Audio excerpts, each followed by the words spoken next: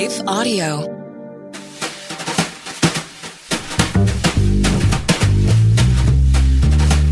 Welcome to Truth Tribe with Doug Groothuis. I'm today going to read a paper, an academic paper called Systematic Theology and Anti-Intellectualism, or the Life of the Mind and the Mission of the Church. At Truth Tribe, we attempt to seek the truth through reason and evidence, and there's a big problem in much of the Christian world, particularly the evangelical world, and that is anti-intellectualism. So I'd like to read a paper on this. I read this at an Evangelical Theological Society some years ago. It's not yet been published.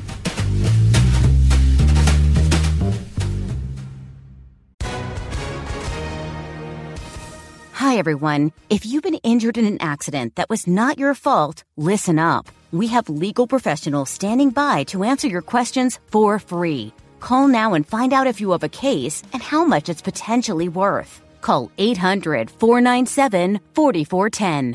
I'm here with spokesman John Wolf. So, John, tell everyone listening who should call right now. Well, Maria, first off, thank you for having me here. It's always nice to answer the listeners' questions. Now, as far as who should call in, anyone who's been injured in an accident and think you deserve compensation, give us a call right now. 800-497-4410. You'll find out if you have a case and how much it's potentially worth. Thanks, John. You heard it, folks. Take advantage of this opportunity and call now. 800-497-4410. Advertisement sponsored by Legal Help Center. May not be available in all states. Few mistakes are more crippling to Christian witness within the Christian community than anti-intellectualism. Few theological errors violate more theological doctrines more radically. In its Pulitzer Prize-winning work, Anti-Intellectualism in American Life, historian Richard Hofstadter defined anti-intellectualism as a, quote, resentment of the life of the mind and those who are considered to represent it, and a disposition to constantly minimize the value of that life, unquote. I agree, but we'll add a few nuances to this. An anti-intellectual demeans or even rejects the worth of reasons, arguments, and evidence in the shaping of individual beliefs and overall worldviews, and holds in contempt or derision those who insist that the intellect should be fed, not starved. Few who read this passage are in danger of anti-intellectualism, but many outside the Christian academy are in cognitive jeopardy. But this argument will further the defense of the sanctified intellect so that the mission of God may go forth in even greater power. Heresies are not at issue. Denying the deity of Christ, for example, is far worse than affirming it while refusing to defend it rationally. The Bible-believing anti-intellectual preacher at least preaches the truth of Scripture, we hope. Our model is Paul, who thanked God even when people were preaching the gospel from bad motives. Philippians 1:15-18. Many anti-intellectual preachers, teachers, and writers act out of love and do not even share the bad motives that Paul spoke of. The gospel has divine power apart from apologetics and systematic theology. Thank God. Paul was no anti-intellectual. See Acts 17:16-34, his marvelous Mars Hill sermon. He was under orders to proclaim and defend Christ to anyone. However, he never neglected the power of the message itself. See Romans 1:14-17. Just as it is better to preach Christ out of love than out of selfish ambition, so it is better to preach Christ and defend Christianity with a healthy respect for the intellect than to degrade the intellect. One must make this argument in many ways, but systematic theology is my vehicle for countering anti-intellectualism and replacing it with a holy, vigorous, and rigorous life of the mind. Another way of putting it is that we need a biblical theology of the mind. First, the doctrines of God in Christ. God is a personal, rational, and relational being. God is the I am who I am of Exodus 3:14, meaning that God is a he, not an it. God is a cognizant, self-reflective agent. Unlike any other personal being, God is self-existent, eternal, all-powerful, all-knowing, all-good, and always present. However, none of these uniquely divine attributes in any way diminishes God's personality in any dimension of his character. God is rather tripersonal, a trinity. One God in three persons, Trinity in unity and unity in Trinity, as the Athanasian Creed has it. From eternity, the co-equal and co-eternal members of the Trinity have communicated and loved each other. The Gospel of John reveals that God is logical. That is, he does not and cannot violate the nature of his own being. In the beginning was the Word, and the Word was with God, and the Word was God. He was with God in the beginning. Through him all things were made. Without him nothing was made that has been made. In him was life, and that life was the light of all mankind. John 1, 1-4. Logos, as used by John for word, means a unit of intelligible meaning, as in a word in a sentence. But further, it refers to logic and rationality. The Greek philosophers used logos to refer to the ordering principle of the cosmos, that which kept it from being a chaos.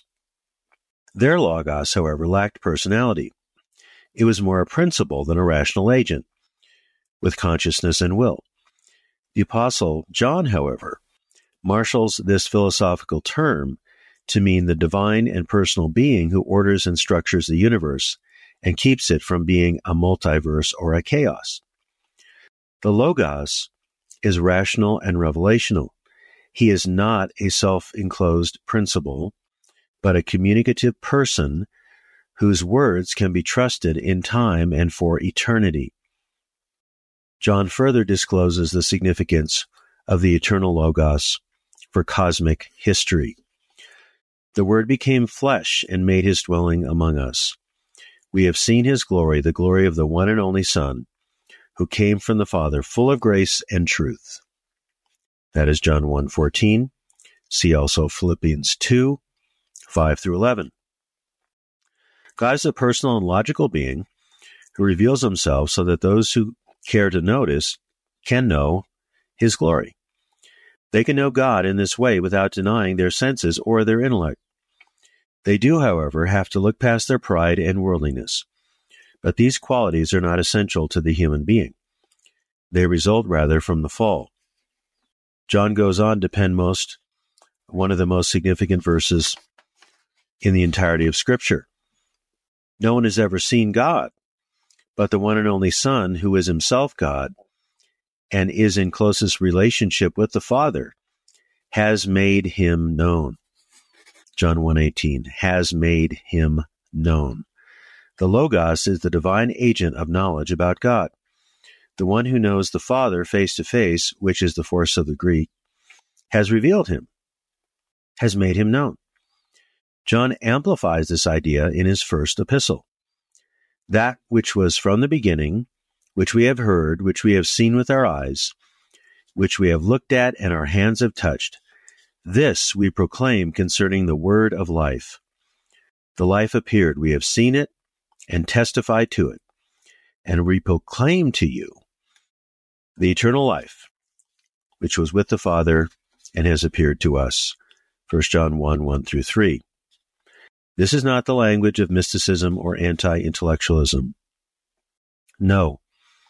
Christ has made the Father known in space, time, history.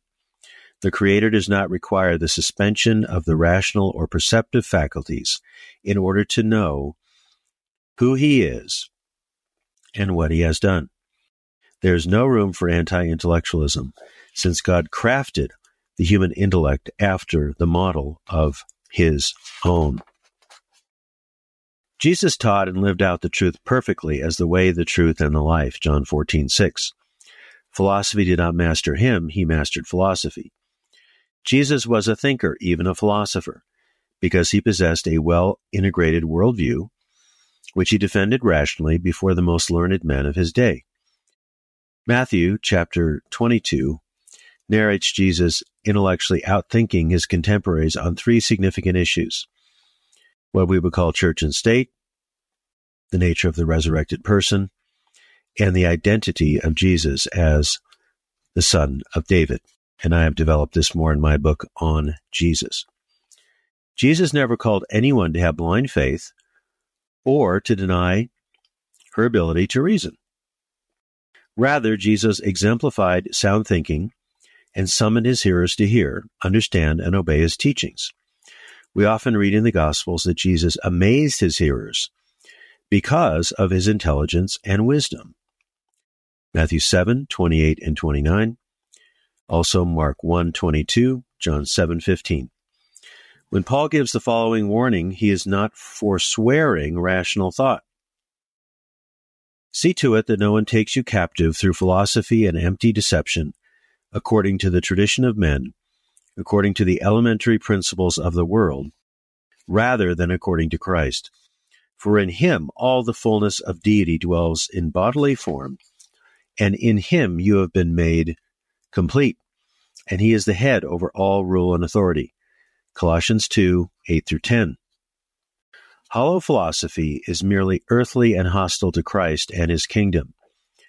But godly philosophy, as seen in Jesus and Paul himself, is infused and inspired by the God of truth. 2. Pneumatology, the Holy Spirit, and knowledge. Perhaps no other doctrine has been more misunderstood with respect to the value and significance of the intellect than pneumatology. Since the Holy Spirit reveals what our natural intellect could not know, people conclude that the Holy Spirit is hostile to the intellect in itself. Therefore, faith, which is given by the Spirit, is supposedly opposed to reason, since reason is merely natural, human, and corrupted by sin. This topic is vast, but a few points suffice. Since Jesus identifies the Spirit as the Spirit of truth 3 times in the Gospel of John, we know that he guides erring mortals into the truth of salvation and godly living. Consider one statement by Jesus. I will ask the Father, and he will give you another helper, that he may be with you forever, that is, the Spirit of truth, whom the world cannot receive, because it does not see him or know him. But you know him, because he abides with you and will be in you. John 14:16-17.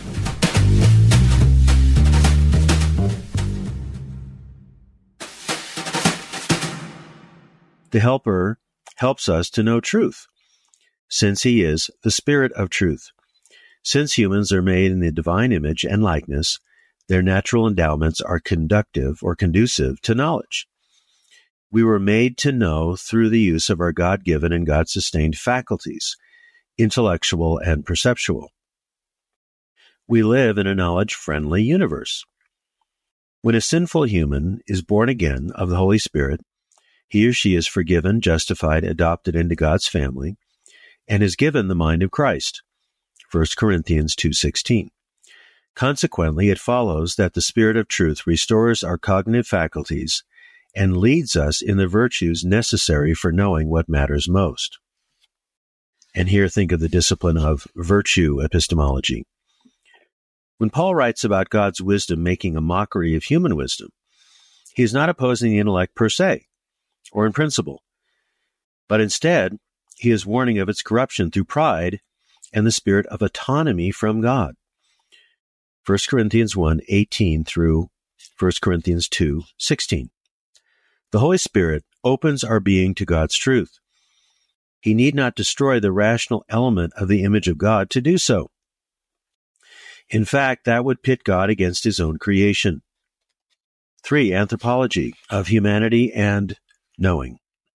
Having considered God, we come now quite naturally to the nature of human beings, whom God has created in his image and likeness.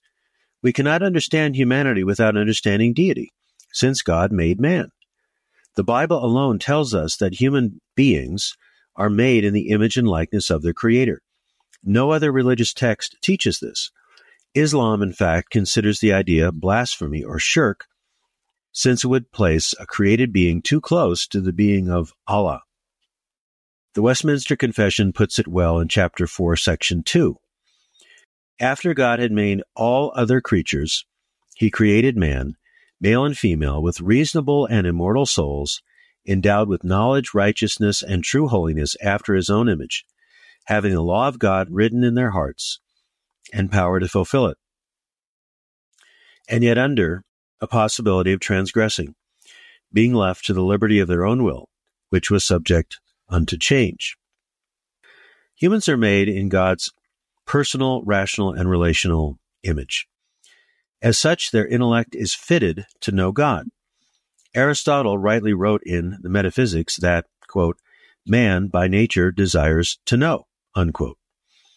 And I have a chapter on that statement in my book, Philosophy in 7 Sentences. And God by nature desires to be known. But God can only be known by humans if humans are made by God to know God. Humans come to know God in creation and in redemption through their distinctively human faculties, including the intellect. The doctrine of sin and knowledge. Sin mars and effaces the image of God, but it cannot erase the divine image, since humans are the image of God. It is not a part of them. They are the image of God. If the image was destroyed, there would be no one left. But what is sin? The Apostle John defines it simply. Everyone who sins breaks the law. In fact, sin is lawlessness. 1 John 3, verse 4. Sin is first rebellion against God's authority. Adam and Eve sinned by rejecting God's authority over them and instead heeding the lies of the serpent, who had already sinned. See Genesis 3, 1 through 7, Revelation 12. Sin brings about discord among humans. Love is broken by selfishness. The Westminster Larger Catechism says this: sin is any want of conformity unto or transgression of any law of God, given as a rule to the reasonable creature. Sin is pervasive and is deadly, affecting the entire person. Has sin utterly disabled the mind of the unregenerate? We know from Scripture that 1, human beings know God by virtue of creation and conscience. See Romans 1 and 2. However, they suppress this knowledge because of sin and create God substitutes. 2, fallen creatures are dead in their trespasses and sins. That's in Ephesians chapter 2. Now, what follows from 1 and 2? Some claim that sin utterly disables the intellect from grasping rational arguments that lead to the truth of the gospel. This is called the noetic effect of sin. On this, consider the ministry of Jesus. If rational arguments are no use for believing the gospel, then Jesus would not use them to convince sinners of this truth. Jesus did marshal rational arguments to reason with sinners. Therefore, A, rational arguments are not useless for gospel purposes. Therefore, B, since Jesus used this argument, and he is our example of righteousness, we should use them too. It's pretty straightforward. This argument is deductively valid by virtue of modus tollens. In my book on Jesus, I argue in detail that Jesus was a philosopher who engaged in rational arguments on the issues of moment of his day. One may simply read and reflect on Jesus' pattern of response concerning 3 key issues of his day, as discussed in Matthew 22, to see this point, and I already mentioned that. Section 5, Soteriology and Sanctification, redeemed to know.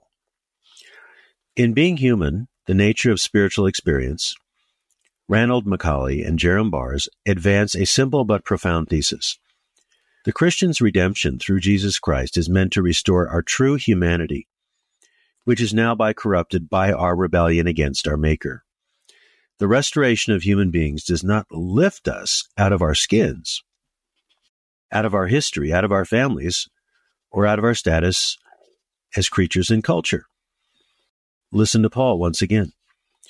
Do not conform to the pattern of this world, but be transformed by the renewing of your mind, that you will be able to test and approve what God's will is, his good, pleasing, and perfect will. Romans 12, verse 2. Some say that Christ did not come to make bad people good, but to make dead people alive. The quip has its force. We are not redeemed by our works or our character or through mystical experience. Ephesians 2, 1 through 7. However, this statement is a false dichotomy and thus fallacious. Christ came to make us alive in Him and to become more like Him as we are led by the Holy Spirit, nurtured and exhorted in the church and taught by the Holy Scriptures. To exposit the riches of salvation offered to us in Christ would require volumes of writing and will take an eternity of praise, worship, and adoration to fathom for the elect. But consider but one passage. We continually ask God to fill you with the knowledge of His will through all the wisdom and understanding that the Spirit gives, so that you may live a life worthy of the Lord and please Him in every way, bearing fruit in every good work, growing in the knowledge of God. Colossians 1, 9 and 10. Notice that, growing in the knowledge of God. Paul prays that his readers would grow in the knowledge of God's will through the Holy Spirit so that they would be fruitful for God in all areas of life. This requires a holy earnestness that seems daunting. But through God, the Son, we possess redemption, the pardon of all of our sins. To work out the implications of our standing before God, we need to think rightly about God and ourselves. The knowledge of God is the cornerstone for knowing in the right way anything that ought to be known. We must know what the gospel is in order to believe it and to receive Christ as Lord and to defend it through apologetics. Moreover, apologetics may help the skeptical to become believers by answering objections and giving rational support for the Christian worldview. See 1 Peter 3, 15 through 16, and my book, Christian Apologetics, 2nd edition. Section 6, Ecclesiology, a place to know. Without Christ, there is no church, since it is the body of Christ, which Christ Himself has won through His saving achievements. As Paul says to the elders in his farewell address at Ephesus, "Keep watch over yourselves and all the flock of which the Holy Spirit has made you overseers.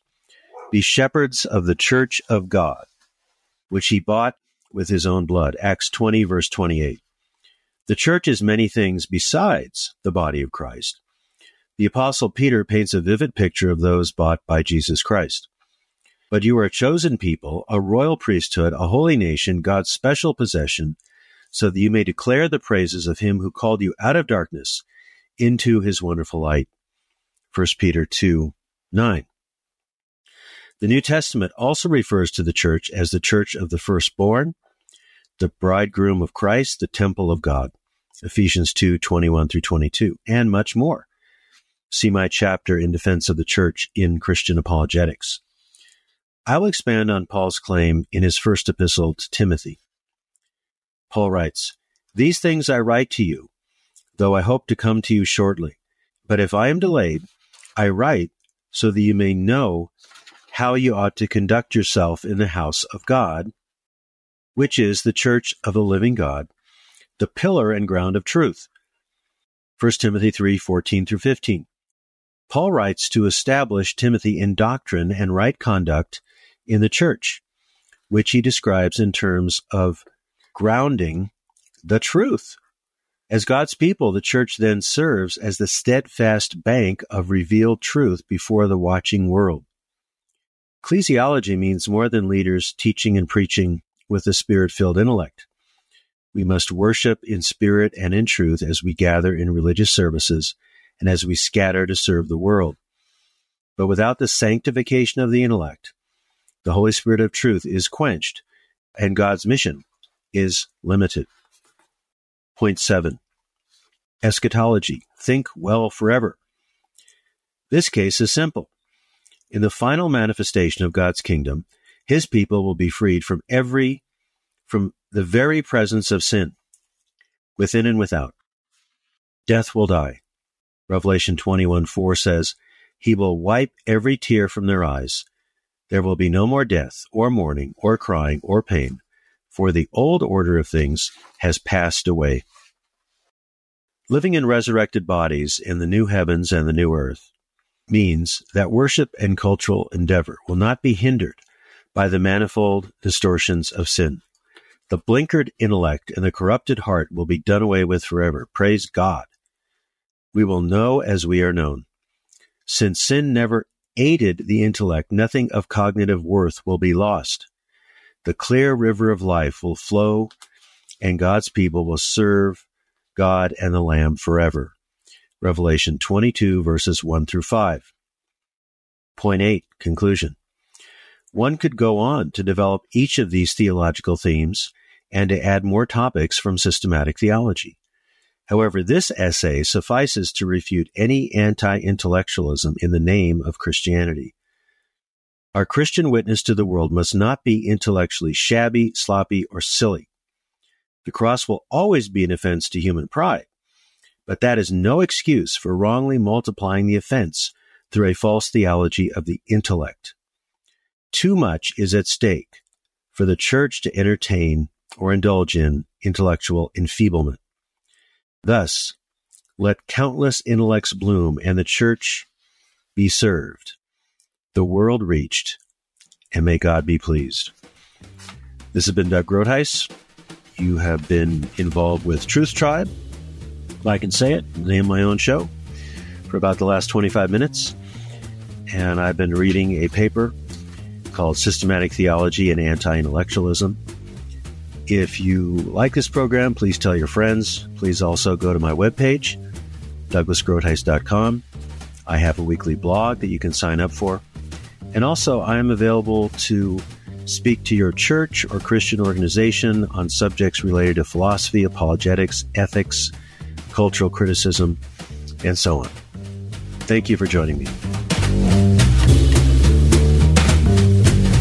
Truth Tribe is a production of Life Audio and Salem Media. If you liked what you heard today, please take a second to rate and review this podcast in your favorite podcast app so that more listeners like you can find the show. For more faith-filled, inspirational podcasts, visit us at lifeaudio.com. This is Chris Christensen, and back in 2006, I started a simple project. A project to try and introduce more people to the Bible through Bible study called the Bible Study Podcast. It's a simple name and a simple idea.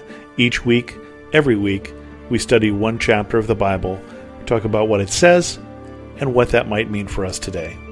To listen now, go to lifeaudio.com or search for the Bible Study Podcast on your favorite podcast app.